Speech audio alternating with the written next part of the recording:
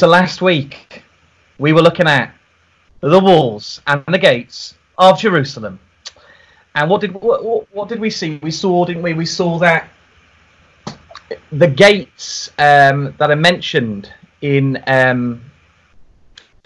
Nehemiah chapter 3 represent the work of the disciples. So we start at the sheep gate and we work our way. I'm not going to go through it again, but we work our way through the gates, and each gate represents a different part of our spiritual journey until we come to the final gate, the inspection gate, where we examine ourselves, and then we repeat, don't we? We meet Jesus again at the sheep gate, and we revisit that cycle of events that speak profoundly of our discipleship. The first person to lay the first stone was who? The high priest. The high priest. And who is the last person we see in Nehemiah chapter 3? Who is the last person to build the wall? He's right at the end. Malchiah. Malchiah. So we start with the high priest, Eliashib, and he's placing down that first stone, and we build on the chief cornerstone, and the last person to place the stone down is a man called Malchiah. Do you know what his name means? His name means king. So we begin our journey with the high priest who lays that first stone, and we conclude our journey with the king. And the events of the Lord Jesus Christ, he began his ministry as a priest in sacrifice, and he's going to conclude his journey as our king. And so we are reminded again, as Jesus says, that I am the Alpha, the Omega, the beginning and the end. And so we begin with Jesus as the priest, and we end with Jesus as the king. So the walls and the gates of Jerusalem in Nehemiah chapter 3 is speaking really about the work of the Lord Jesus Christ. We also considered, didn't we, another aspect of the gates. Anyone remember what the other aspect is? So we can apply it in two ways. The journey of the disciple as we walk into Jerusalem together. And there's another journey, or there's another vision that we can have of it. Can anyone remember? The journey of the church. Absolutely, yes. So we've got the journey of the church, that we begin the journey as Jesus was crucified as the lamb at the sheep gate, and we conclude at the Mifkad gate, where we have the gathering of nations congregating together in Jerusalem. And the journey then can be applied on a second level, which is the journey of the church, the journey of Jesus' ecclesia. Now, there is a third journey.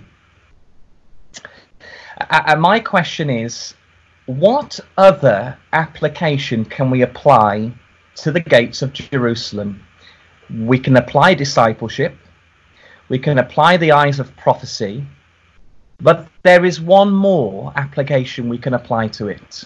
And it's in Revelation, everybody. We're going to start off the session by looking into Revelation, because the third way we can look at these gates in Nehemiah 3 is the fulfillment of Jerusalem.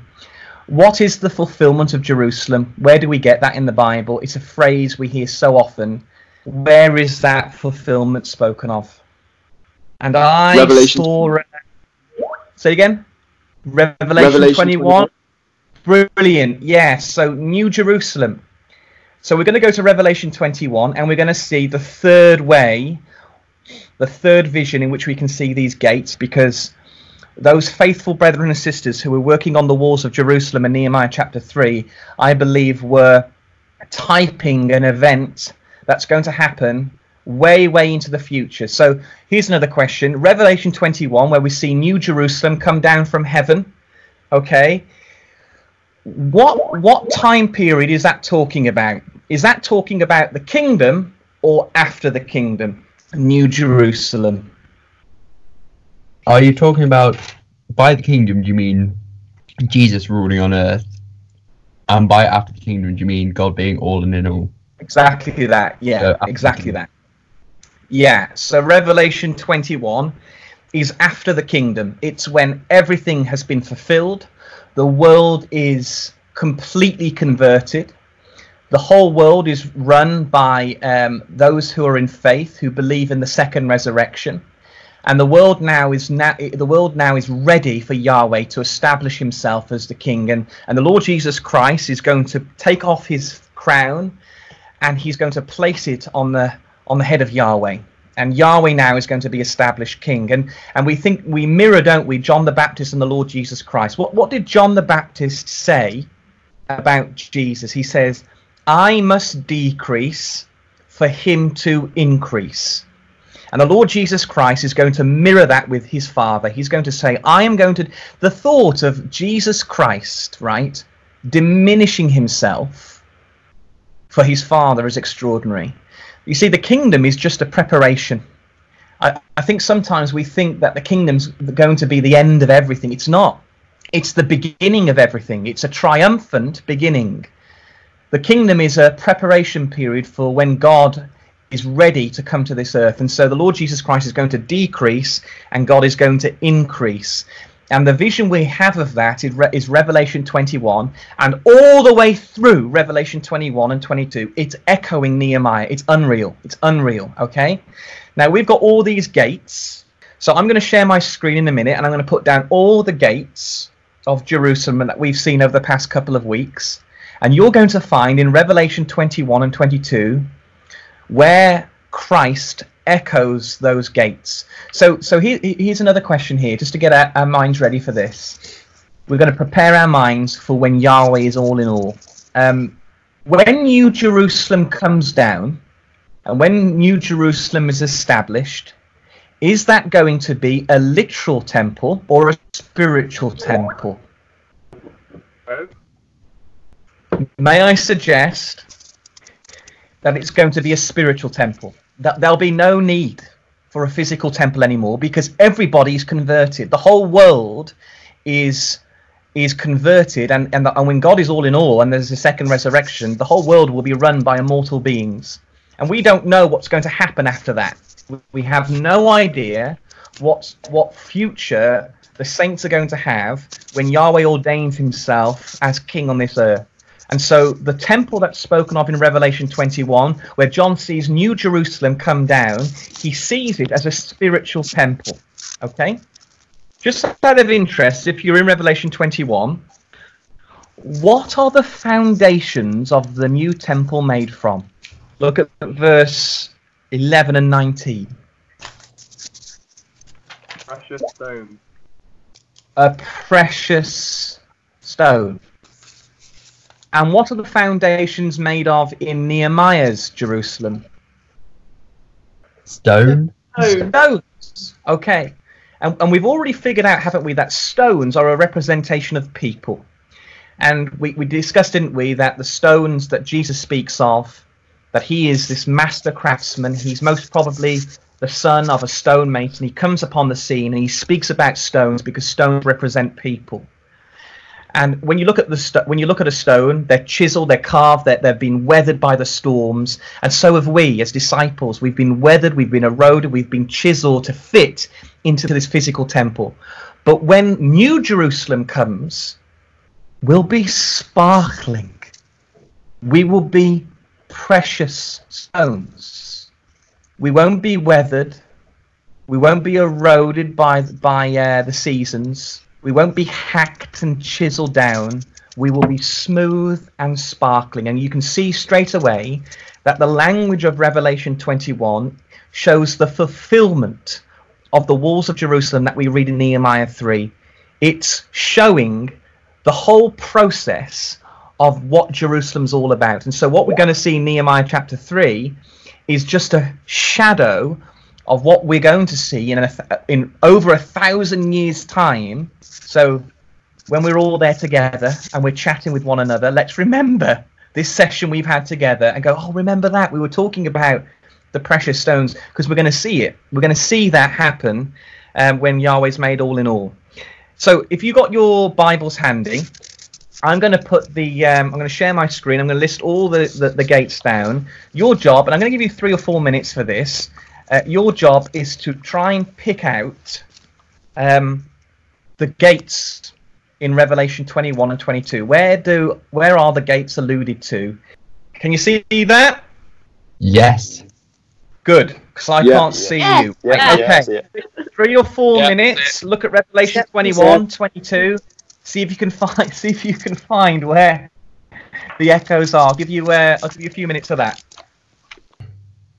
You've got the new gate in Ephraim. So now I saw a new heaven and a new earth.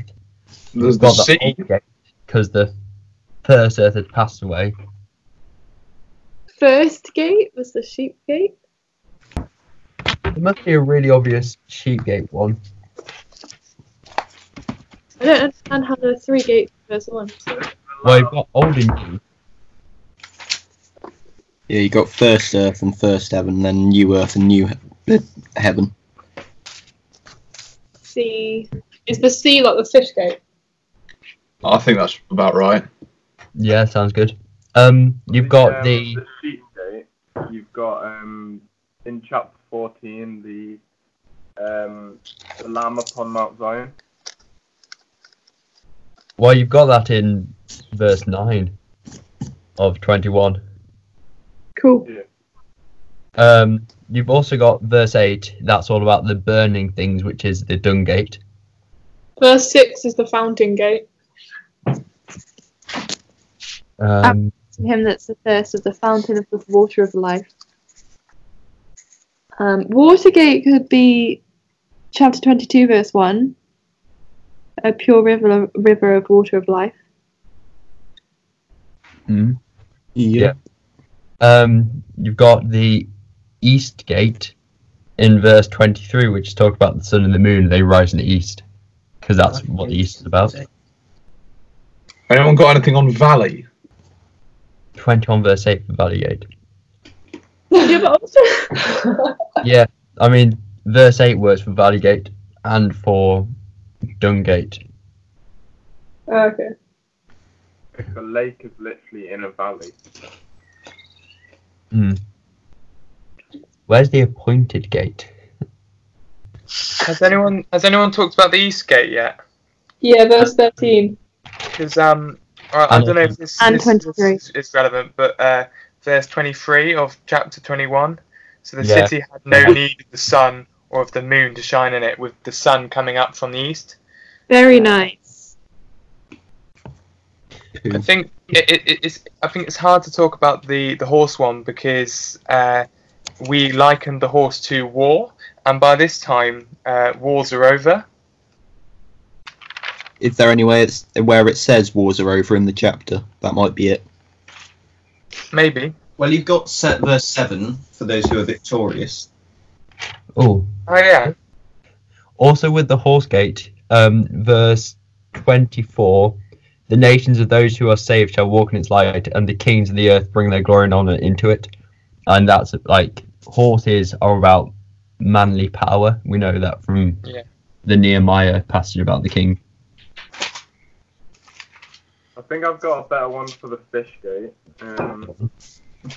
If you look at the 21, you've got the street of the city with pure gold as it were transparent glass, and then somewhere else in Revelation you've got the sea of glass. 16 or 15? Yeah. Okay. You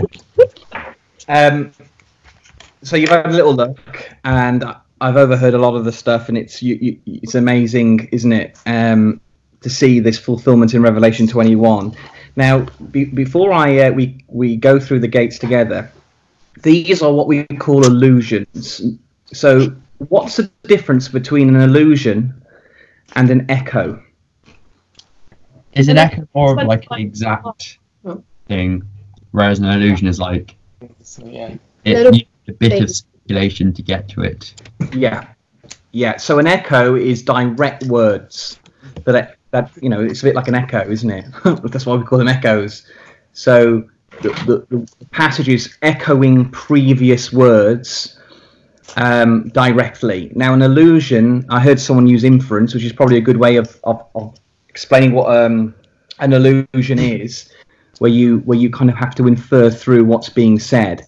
So Revelation 21 is filled with illusions. And what you're going to find is as you go through it and you read more and more into Revelation 21, more allusions will come out. Now, I've just found a few. Let's go through them in order then. Sheepgate. What did you get for Sheepgate? Got the lamb mentioned quite a few times. Yeah, exactly. So about 5 times in Revelation 21 and 22, we've got the lamb that's spoken of. Now, obviously, that's alluding to the sheepgate, isn't it? So we start with the Lamb of God, which is Christ, and he's in the throne, and he's about then to pass it over to the Father. So there's the sheepgate. And what we're going to find as we walk our way through the gates in Revelation 21, God is going to close those gates, or Christ is going to close the gates. As he goes through each one, he's closing them down because there's no need for them anymore. There's no need for these gates because God is going to be all in all. So the sheep gate, of course, is the lamb. The next gate is the fish gate. What did you get for the fish gate? No more sea, verse 1, yeah. No more sea, right? So a new heaven, a new earth, and there was no more sea. So the fish gate as well has been closed down. There's no need for fishermen anymore because the temple has been fully established. There's no need to be fishers of men because God is all in all. So the fish gate now has been closed down. Somebody mentioned about being clear as crystal, and that word is used about the ocean being as crystal. That was phenomenal. Whoever said that? Who said that? Dan did.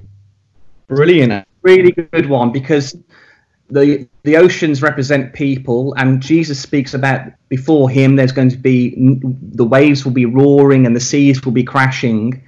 Well, when the kingdom's finished, the nations will be quelled. There'll be no more nations. The whole world will be one, united in Christ. So that's a really good one. Once we go through the fish gate, we then come to the old gate.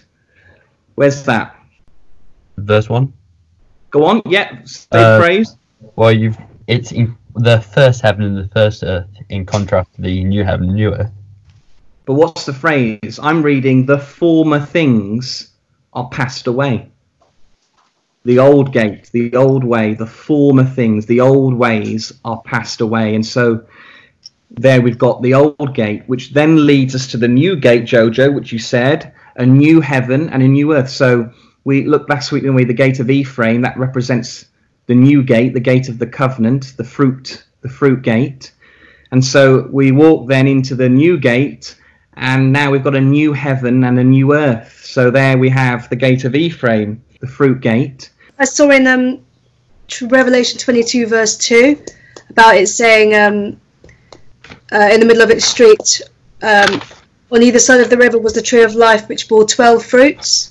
Each tree yielding fruit every month. Oh yeah, that's a good one. That's probably way better than mine. Well, I say probably is better than mine. Tree of life, of course. The Ephraim gate, where they come and take the fruit. That's imagine this. This is why getting another load of brains on the subject is far more beneficial for us all. Brilliant one. Thank you. Then we come to what gate's next. I've got here the next gate will be the Valley Gate. Yeah. So where do we have the Valley Gate? I think there's a few of them in this chapter. You've got 21 verse 8 and 22 verse 14 and 15. Yeah, so you got we looked last week that the gate of the Valley of Hinnom represents this fire that's being burned, and we thought, didn't we, about the trial of fire as a disciple. And in the kingdom, when that's fulfilled, the final judgment be passed upon man, where they'll be thrown into a lake of fire. But I've got in verse 4 a nice easy one: death shall be no more. And the psalmist says, though I walk through the valley of the shadow of death. And here the valley gate has been closed because death shall be no more. Which then we walk into the dung gate, the unclean gate, the potter's gate. And where do we find the unclean gate? Well, look at verse 27. It says that nothing unclean will walk into the temple, this spiritual temple. And so there we've got the dung gate then. And then we come to the fountain gate. Look at verse 6. There's going to be a fountain of life that's going to be opened up. And then we come to the water gate. Look at verse 20. Look at chapter 22 and verse 1. Then there's going to be a river of life. So that's the water gate. Okay. Then we come to the horse gate. And look at verse 7. He that conquereth. And the word used, conquereth, is used as Jesus coming on a horse, a white horse in Revelation 6. So these are all the people now that have overcome temptation, overcome sin. They're all victorious. And so the horse gate now is going to be closed down. And then we come to the east gate. So where's the east gate? Verse 23. Verse 13. And 24. Yeah, verse 13, read the words out.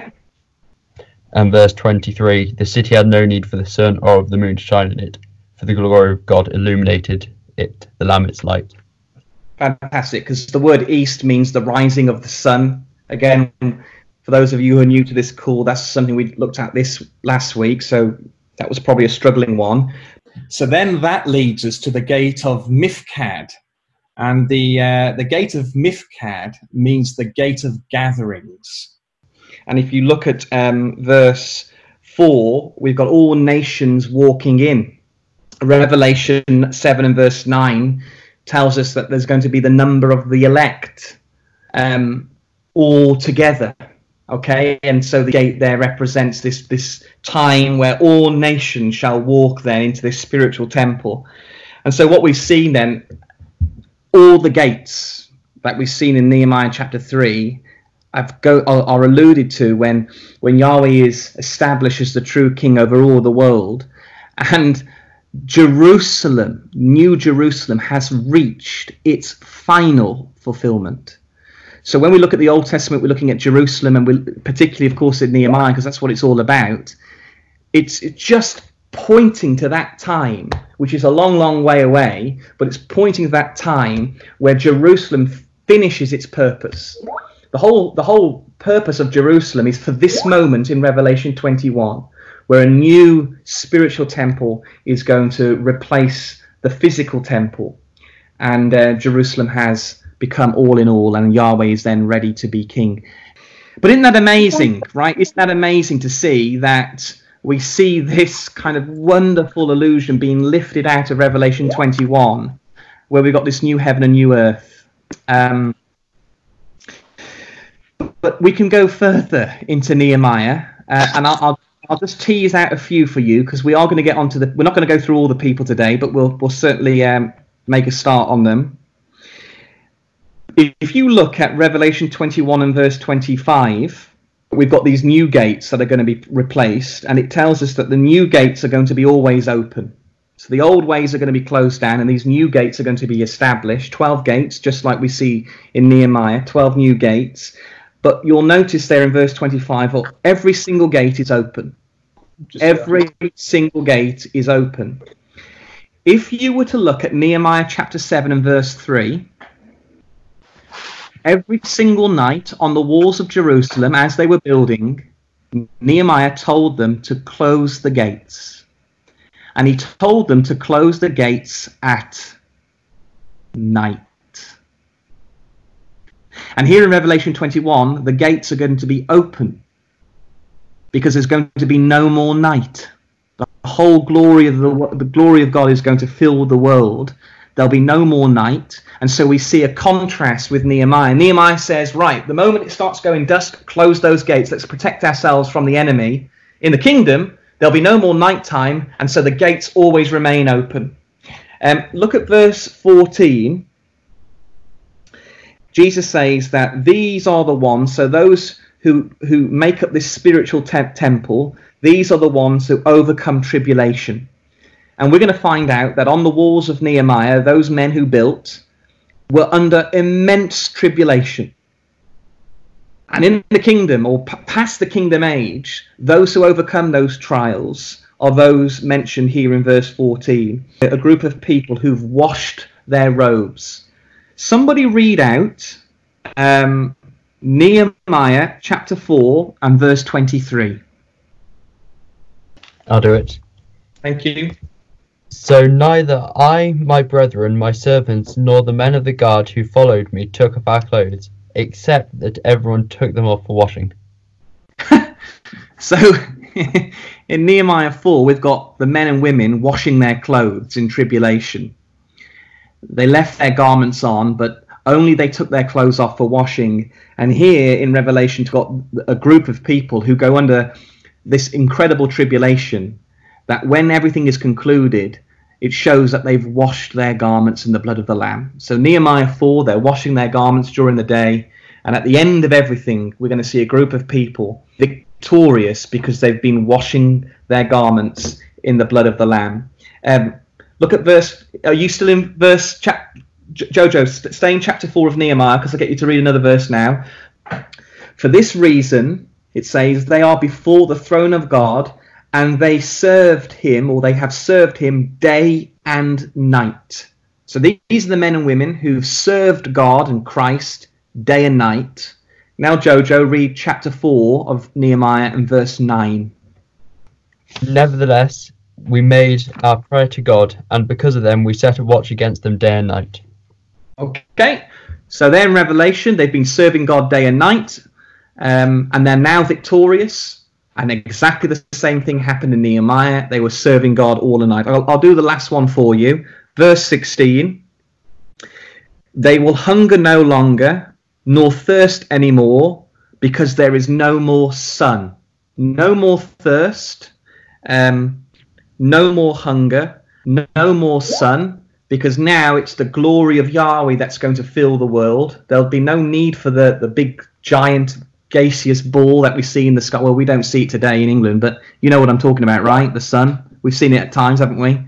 No need for that. Okay, now Jojo, read Nehemiah 5 verse 3. There were also some who said, we have mortgaged our lands and vineyards and houses that we might buy grain because of the famine. Is that right? Okay. Yeah. So in Nehemiah chapter 5, verse 3, there was a huge famine that hit the land of Jerusalem, sweltering heat, terrible conditions, and those men were laboring hard under the physicality of the sun. And here in Revelation, there'll be no more hunger, no more thirst, because there'll be no more sun. And if there's no more sun, there's no more famine. And so what we're seeing, and I've just pulled out a few there, there's going to be loads. There's going to be loads in Revelation. But it's just, and these are echoes now, so these are echoes of Nehemiah, not allusions. They're proper statements taken from Nehemiah. We're seeing the fulfillment of the work of Jerusalem. And those people who worked on the walls, and like us as well, just as they did, we're working hard in our ecclesia. We're under immense tribulation. We're working towards this final fulfillment where those trials and those horrors that we face day after day in our spiritual life will finally come to a conclusion, because the work of God has fully been established. And only until that moment arrives can God place himself upon this earth and be king. So can you see then how Nehemiah then doesn't just work in the life of Jesus in his gospel message, because we saw that last week, didn't we, when Jesus starts picking out in some of the gates in his discipleship and in his parables and how he healed people. But now in Revelation, where things are all in all, we see the conclusion of the whole purpose of Jerusalem. So the journey of the gates of Jerusalem, number 1, the pattern of discipleship. Number 2, the journey of the church. And number 3, the journey of Jerusalem, or the fulfillment of Jerusalem. Isn't that amazing? Yeah, amazing to see how these things... Thanks! To see how these things cascade themselves through the Bible. Right, shall we look at the people? Yeah, let's do it. Yeah. Let's go. Yeah. Well, we're not going to go through them all, but as you'd expect now, it's just incredible to see how these people are used. And look, we're only still in Nehemiah 3, so we'll go to Nehemiah 3. We remember, didn't we? I can't remember if this was the first session or the second session, where we said that there were 42 groups of workers, all building on the name of Jesus. And when we come to the genealogy of Jesus, we've got 42 sons, 42 family builders. So this is kind of where we're being led to. So if we come to let's go to Nehemiah chapter 4. But we're going to be looking at Nehemiah 3 still, but look at Nehemiah 4. We've got three stooges. We've got a guy called Sanballat, who's a bit of a menace. We've got Tobiah, who's a bit of a coward. And we've got another man called Geshem, who's a bit of a fool. So we've got three of these men who are going to try and collapse the walls of Jerusalem. It's their objective to dishearten the people, to weaken the walls, and to discourage the people. And we've got Sanballat, who I think is the leader of the three, in verse 2 and 3. But this is what they say. So if you look at verse 2, will they make an end in a day? Will they revive the stones out of the heaps of the rubbish which are burned? And so what Sanballat's doing here, he's mocking them, he's discouraging them, and he's saying, look, it's rubble. How on earth are you going to rebuild the walls of Jerusalem when you've just got a lump of rubble on the floor? It's pathetic, he says to them. But sadly, and ironically, he uses this word revive. And that word is used for resurrection. So he's saying to them, are you going to resurrect the stones? Which man in the Bible resurrected the stones of Jerusalem? Jesus. Which man? Right, we got there. Yeah, Jesus. Okay, so he's saying, will they resurrect? And 1 Peter 2 verse 5 says, when Peter writes his epistle, he says that we are all lively stones. We're all breathing stones. So before Jesus, these stones were dead, okay? They were nothing. They were purposeless. But when Jesus rose from the dead, he resurrected Jerusalem.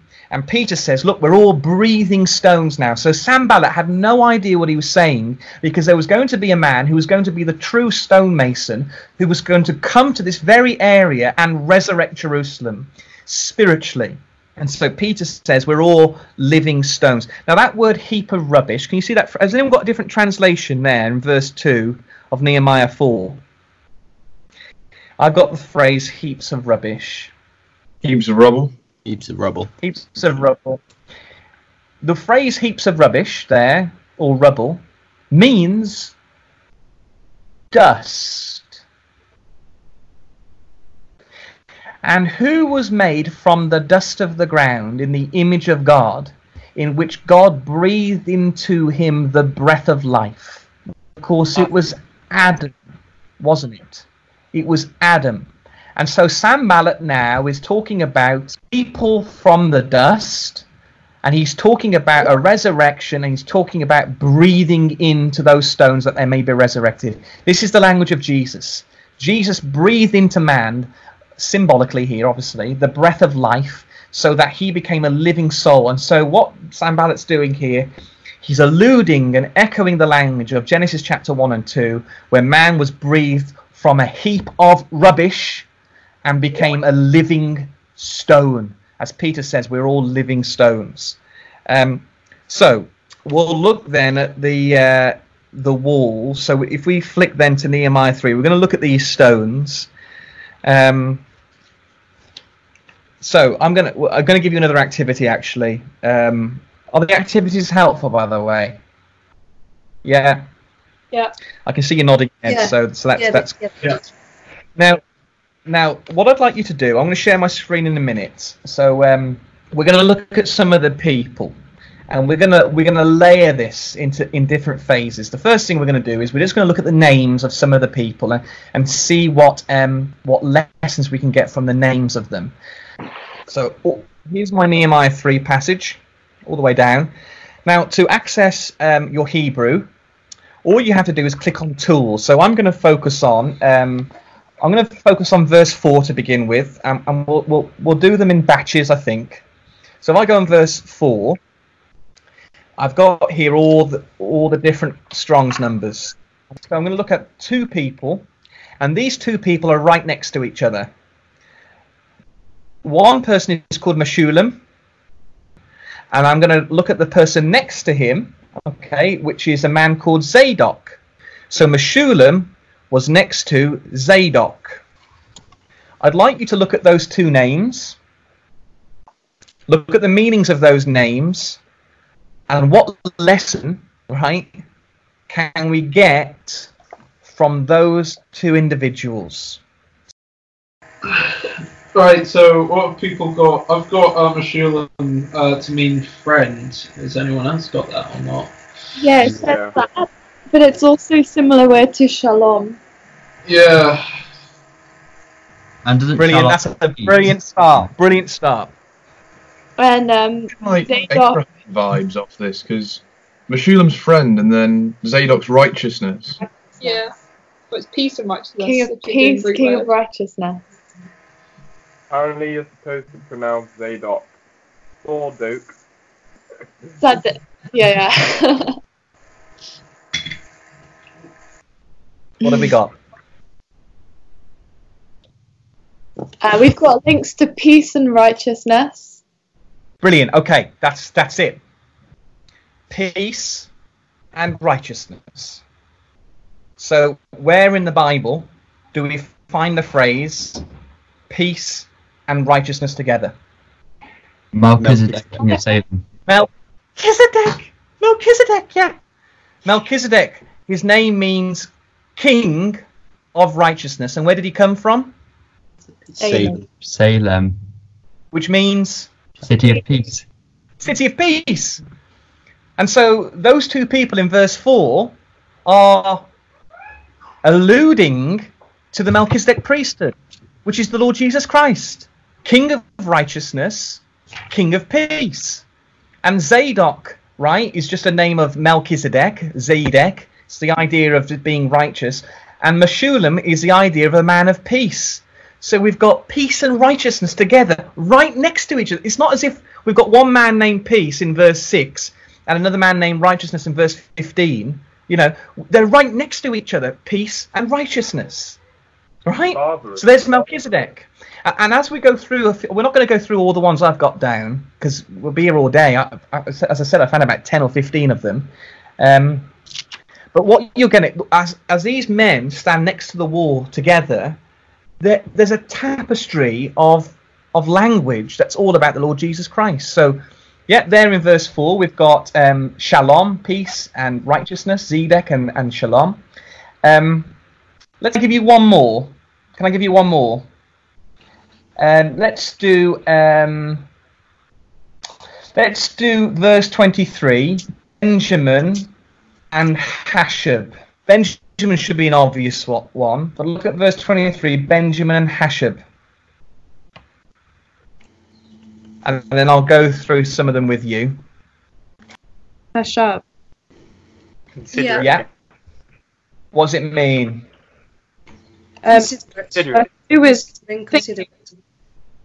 It means consider, right? Consider. And what does Benjamin's name mean? Son of my right hand. And who is the son of God's right hand? Christ. Christ. And so what are those two names saying to us? Consider Jesus. Consider Jesus. Yeah. Consider the son of my right hand. I'll go through some of them with you now, so because we're going to take up too much time doing this. Verse 7, Melatiah and Jaden means judged and delivered. And Isaiah 33 tells us that the Lord is our judge and he will deliver us. Verse 9, Rephaiah, the son of Hur. Hur means white garment. And Rephaiah means to heal. And we're told in Revelation 3 verse 5, those who overcome will be clothed in white garments. Shalom, look at verse 15. Shalom, the son of Kol-Hozer, means retribution of the prophet. And all the way through the prophets, it's all about retribution of those who are unjust. Let me see if I can find another one. Verse 26 and verse 31, the Nephilim means the temple servants, and so we're given a little idea of the future of those who serve. Going back to the Melchizedek pair, if you look at their genealogies, like it's quite interesting because for Meshulam, Berechiah means Yahweh blesses, and Meshezabel means Al delivers, and then for Zadok, Bana means out of affliction, and that's exactly what happened to with Melchizedek and Lot. So Melchizedek blessed Abraham, and then God through Abraham delivered Lot out of the affliction that he had. This is what I mean. We're not even looking at the individual people beside them because we don't have time. But yeah, Jojo, that's beautiful, and I'm sure you'll find similar things when you go through the others. But those names are there for a reason, and I think we're pretty convinced now that the reason is that they're just showing the work of Jesus. Why wouldn't they? Jesus was the stone, the chief cornerstone, and we've got here Jerusalem being built up. I mean, and then we've got the fulfillment of that in Revelation. It's going to be showing those little cameos of Christ. But look, I don't want to go through any more because we'll be here all day.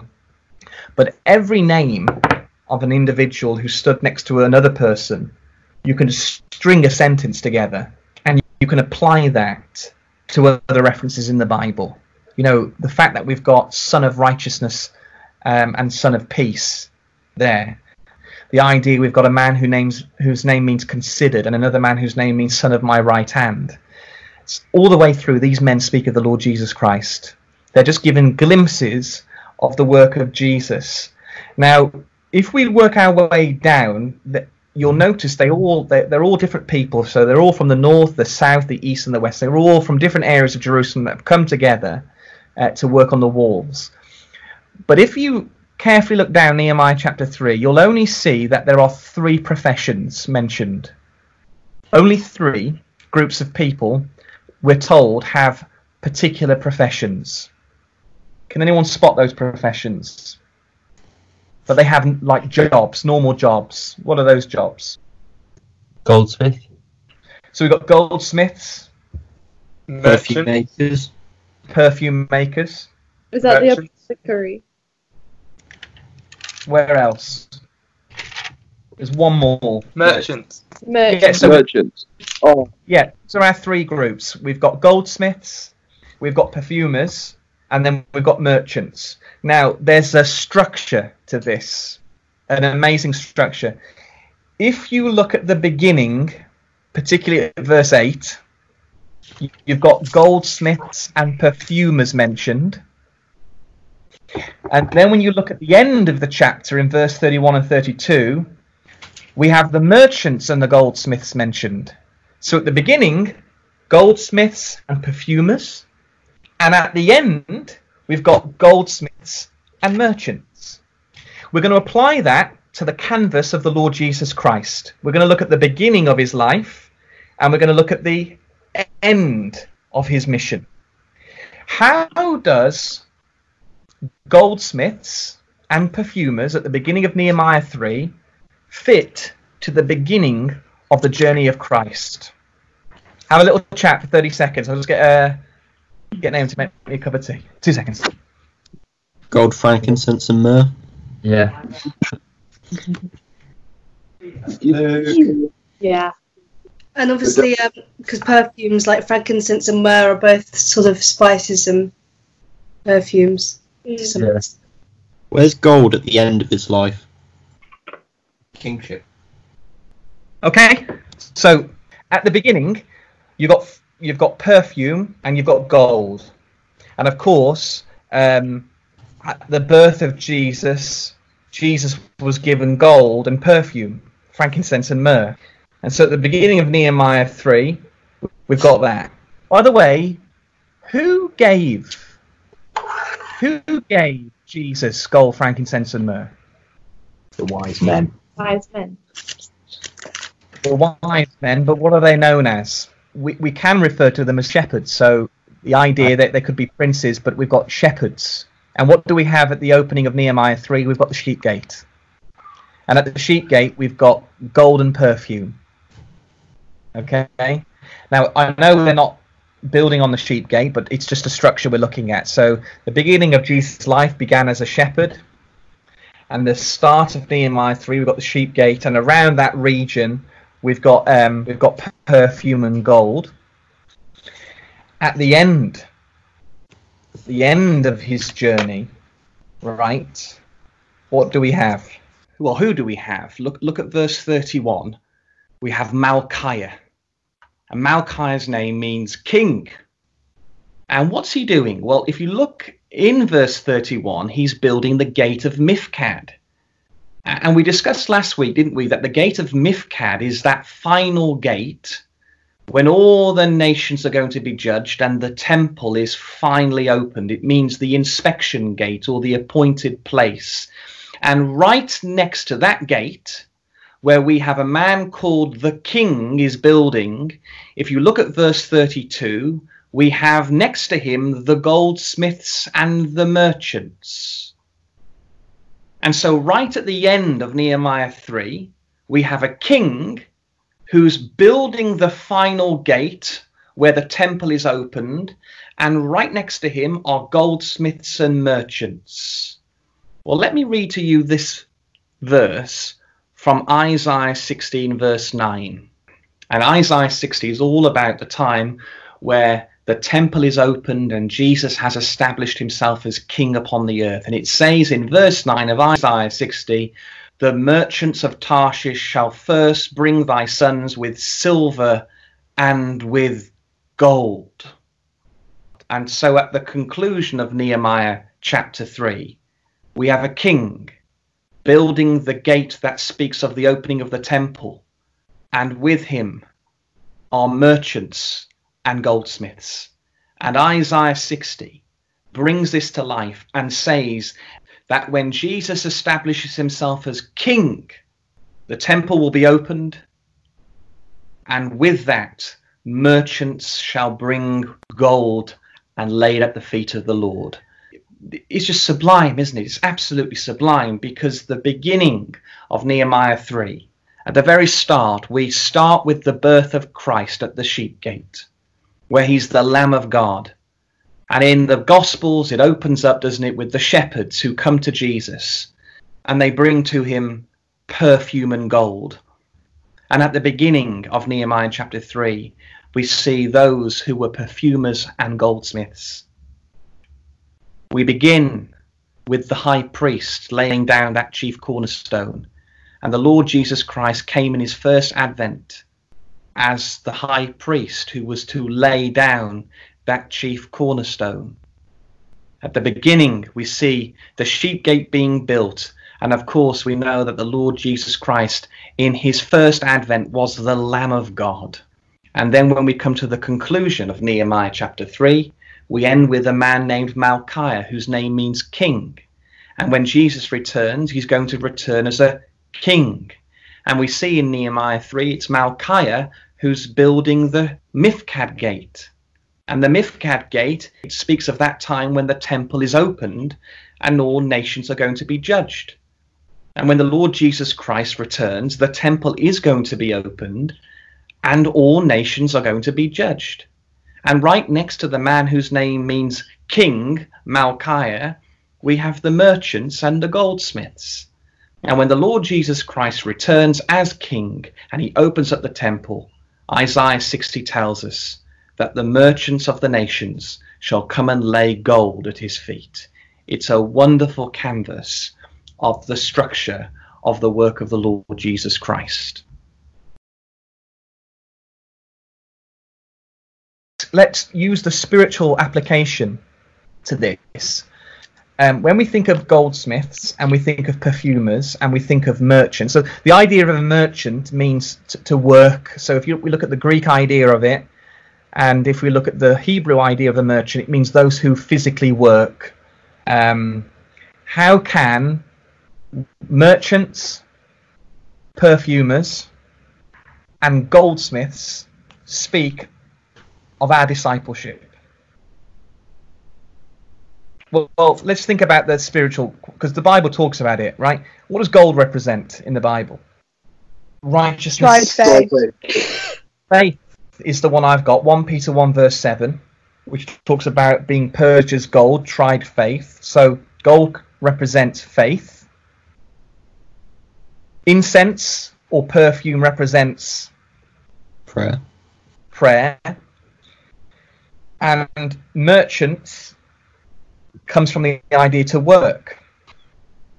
And so those three professions that we see in that particular chapter of Nehemiah speaks of a group of people, 42 building on the high priest, doing so with all their heart, with all their soul, with all their might, as we discussed last week. But they do so in prayer, in faith, and in works. And they do that based upon the birth of the Lord Jesus Christ and his resurrection. And the names of the characters, or the names of the people on the wall, also speak of the work of the Lord Jesus Christ. And I know we only went through a few of them together. But can we see just the work of Jesus filling this chapter? So, if you think on top of that layer, we've got the gates that speak of these amazing things that we've already looked at. And as we go deeper into the people, we've got the names of Christ, or the roles of Christ. But also, we've got there a message of discipleship that we build together in prayer, in faith, and we do so in the work of Christ. So, we think about James chapter 2, faith and works, and all the way through James it talks about prayer as well. So James is a really good way of unlocking some of the some of the lessons from Nehemiah chapter 3. What do we think of that? That's pretty cool. Wow. Pretty cool. It's extremely amazingly cool. Is that better? It's amazing. Absolutely amazingly cool. It's nice to know that that we're not summarising over the entire book. We've actually focused on really chapter 3 so far, and that's been quite nice because we know there's so much more in this book. Absolutely, but if we apply that to every book in the Bible, or every chapter in the Bible, this is the point to prove that this book that we're investing so much time in, that we dedicate so many hours to, where we go to the meeting on Sundays and Bible classes, we spend all this time doing this stuff. If we go through something like this at depth, we're just showing that work is not in vain, that this book has to be inspired.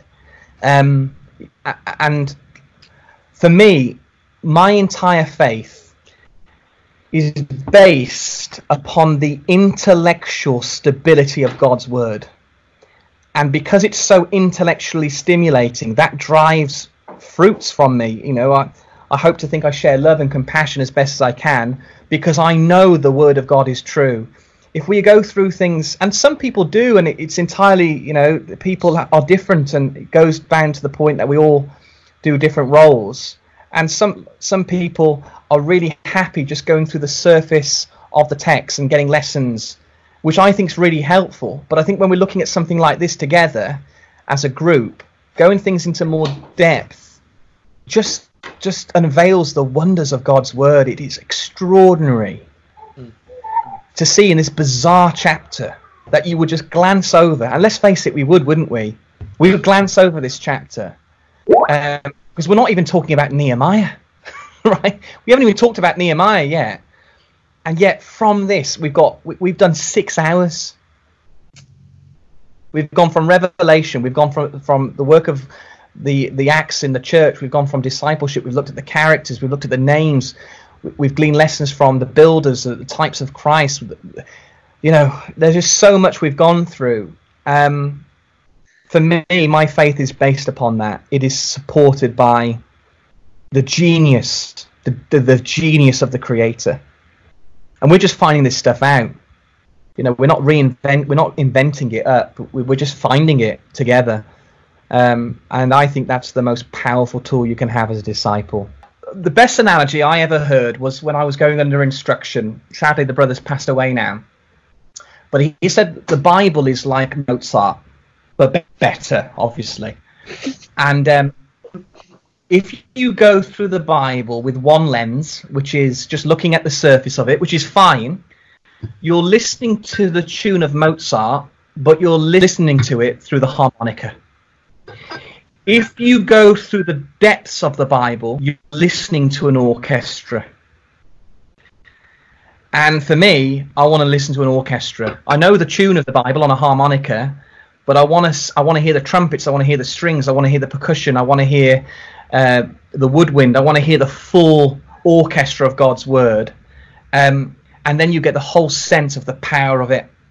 So yeah, listening to the tune is incredibly helpful. And once we familiarize ourselves with God's tune, we want to take then that to the next level. We want to hear different elements of the tune, don't we, to get the full sound of it. And I always, that analogy has always struck with me, because the natural thing is that once we recognize a tune, we want to hear the different layers of it, don't we? And hopefully we're listening to the orchestra of Nehemiah 3.